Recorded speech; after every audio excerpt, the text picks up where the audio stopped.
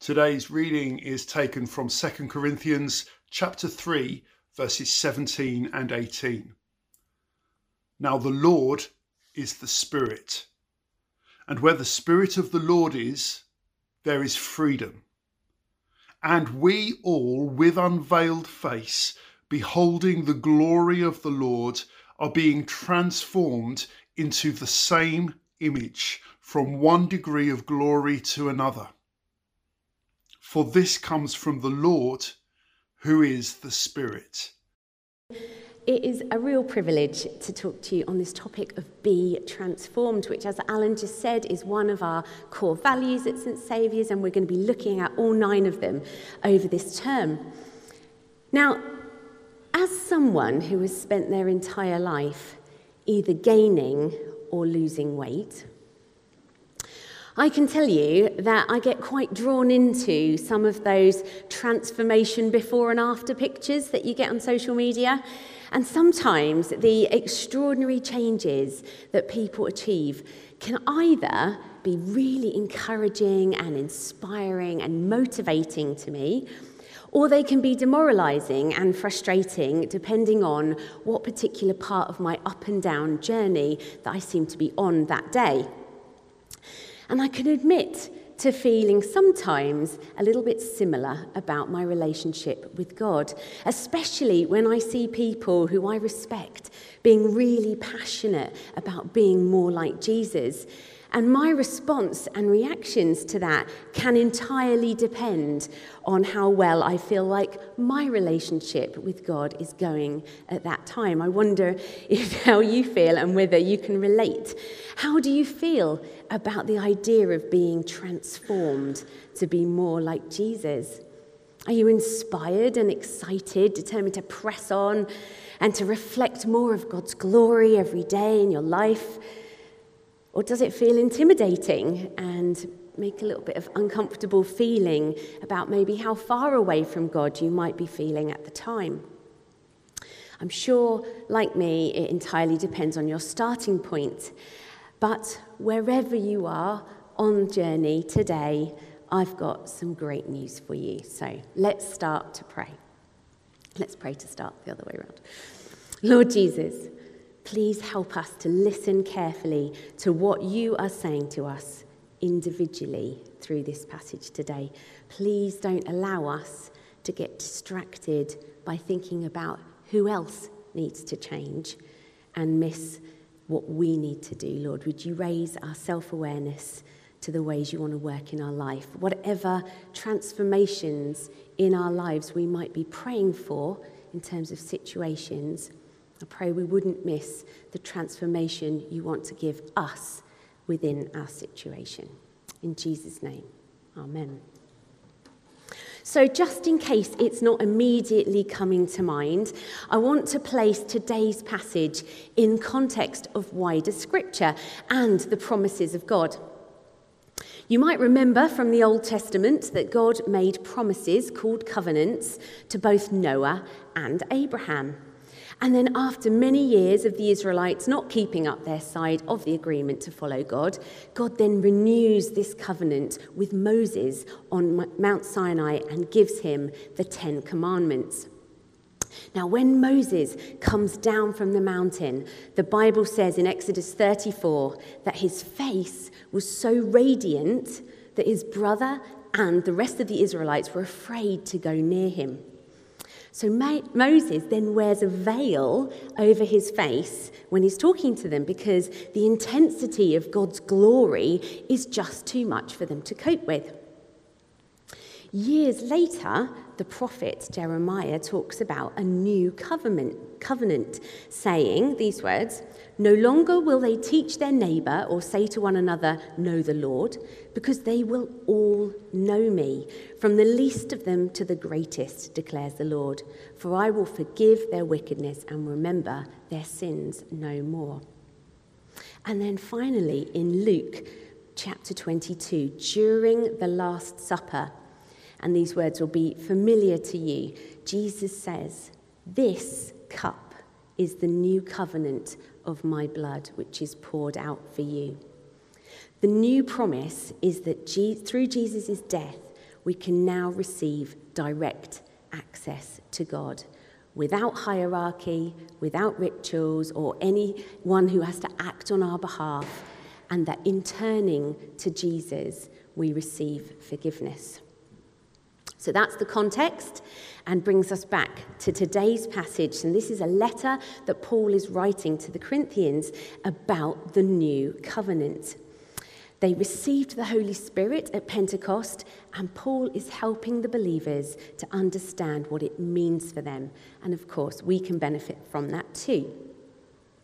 So verse 17 says, "For the Lord is the Spirit, and wherever the Spirit of the Lord is, there is freedom." Where is the Spirit of the Lord living?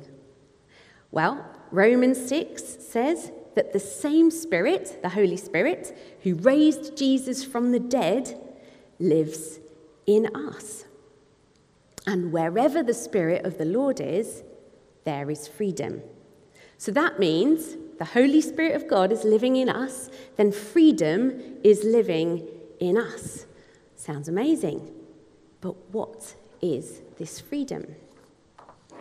Well, the passage goes on to explain it. It says, "We all who with unveiled faces contemplate the Lord's glory are being transformed into his image." Remember Moses, his radiant face and the veil, because it was just too glorious for the people.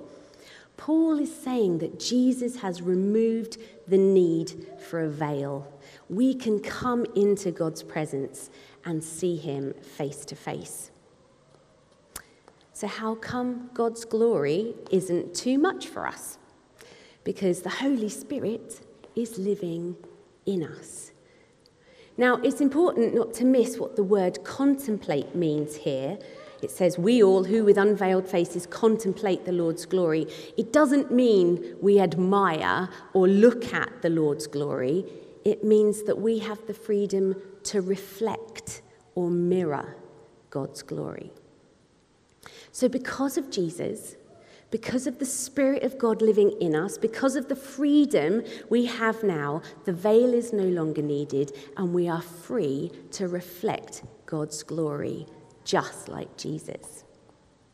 The Bible says that Jesus is the full revelation of God, and he has made it possible for us to go face to face with God and reflect his glory too. Now, it's important to grasp here, and when I was preparing this, I really felt that this was an important thing to say, that being transformed to be more like Jesus doesn't mean that God wants you to be any less of you. Quite the opposite. This is about being more you as you have the freedom for God's glory to reflect off and amplify all of your uniqueness, the gifts, skills, preferences, and desires that make you uniquely you, the way your brain works and how you think that he has designed in you. And God wants all of these wonderful parts of you to reflect his glory back into the world. Everything that is good in you reflects a part of him. And collectively, we can reflect even more of him together. And as Alan said last week, unity does not mean uniformity. And I would argue that our strength is in our differences. So back to verse 18, which says, "And we all who with unveiled faces contemplate the Lord's glory are being transformed into his image with ever-increasing glory, which comes from the Lord, who is the Spirit." Ever-increasing glory. We're never going to be able to reflect it all. There will always be more. And this is how transformation happens. It is a continual process. So that's great, isn't it? We can leave here this morning knowing that we are continually being transformed, reflecting more and more of God's glory every moment that passes. In fact, our friends and family and work colleagues might have trouble looking at us soon because of God's radiance shining out of our faces. We should probably start carrying sunglasses to hand out to people as a result. Don't know about you, but I'm not sure that my face is always shining the ever-increasing glory of the Lord. But why not? Jesus has made the way. The Holy Spirit lives in me. The freedom is there. So what am I missing?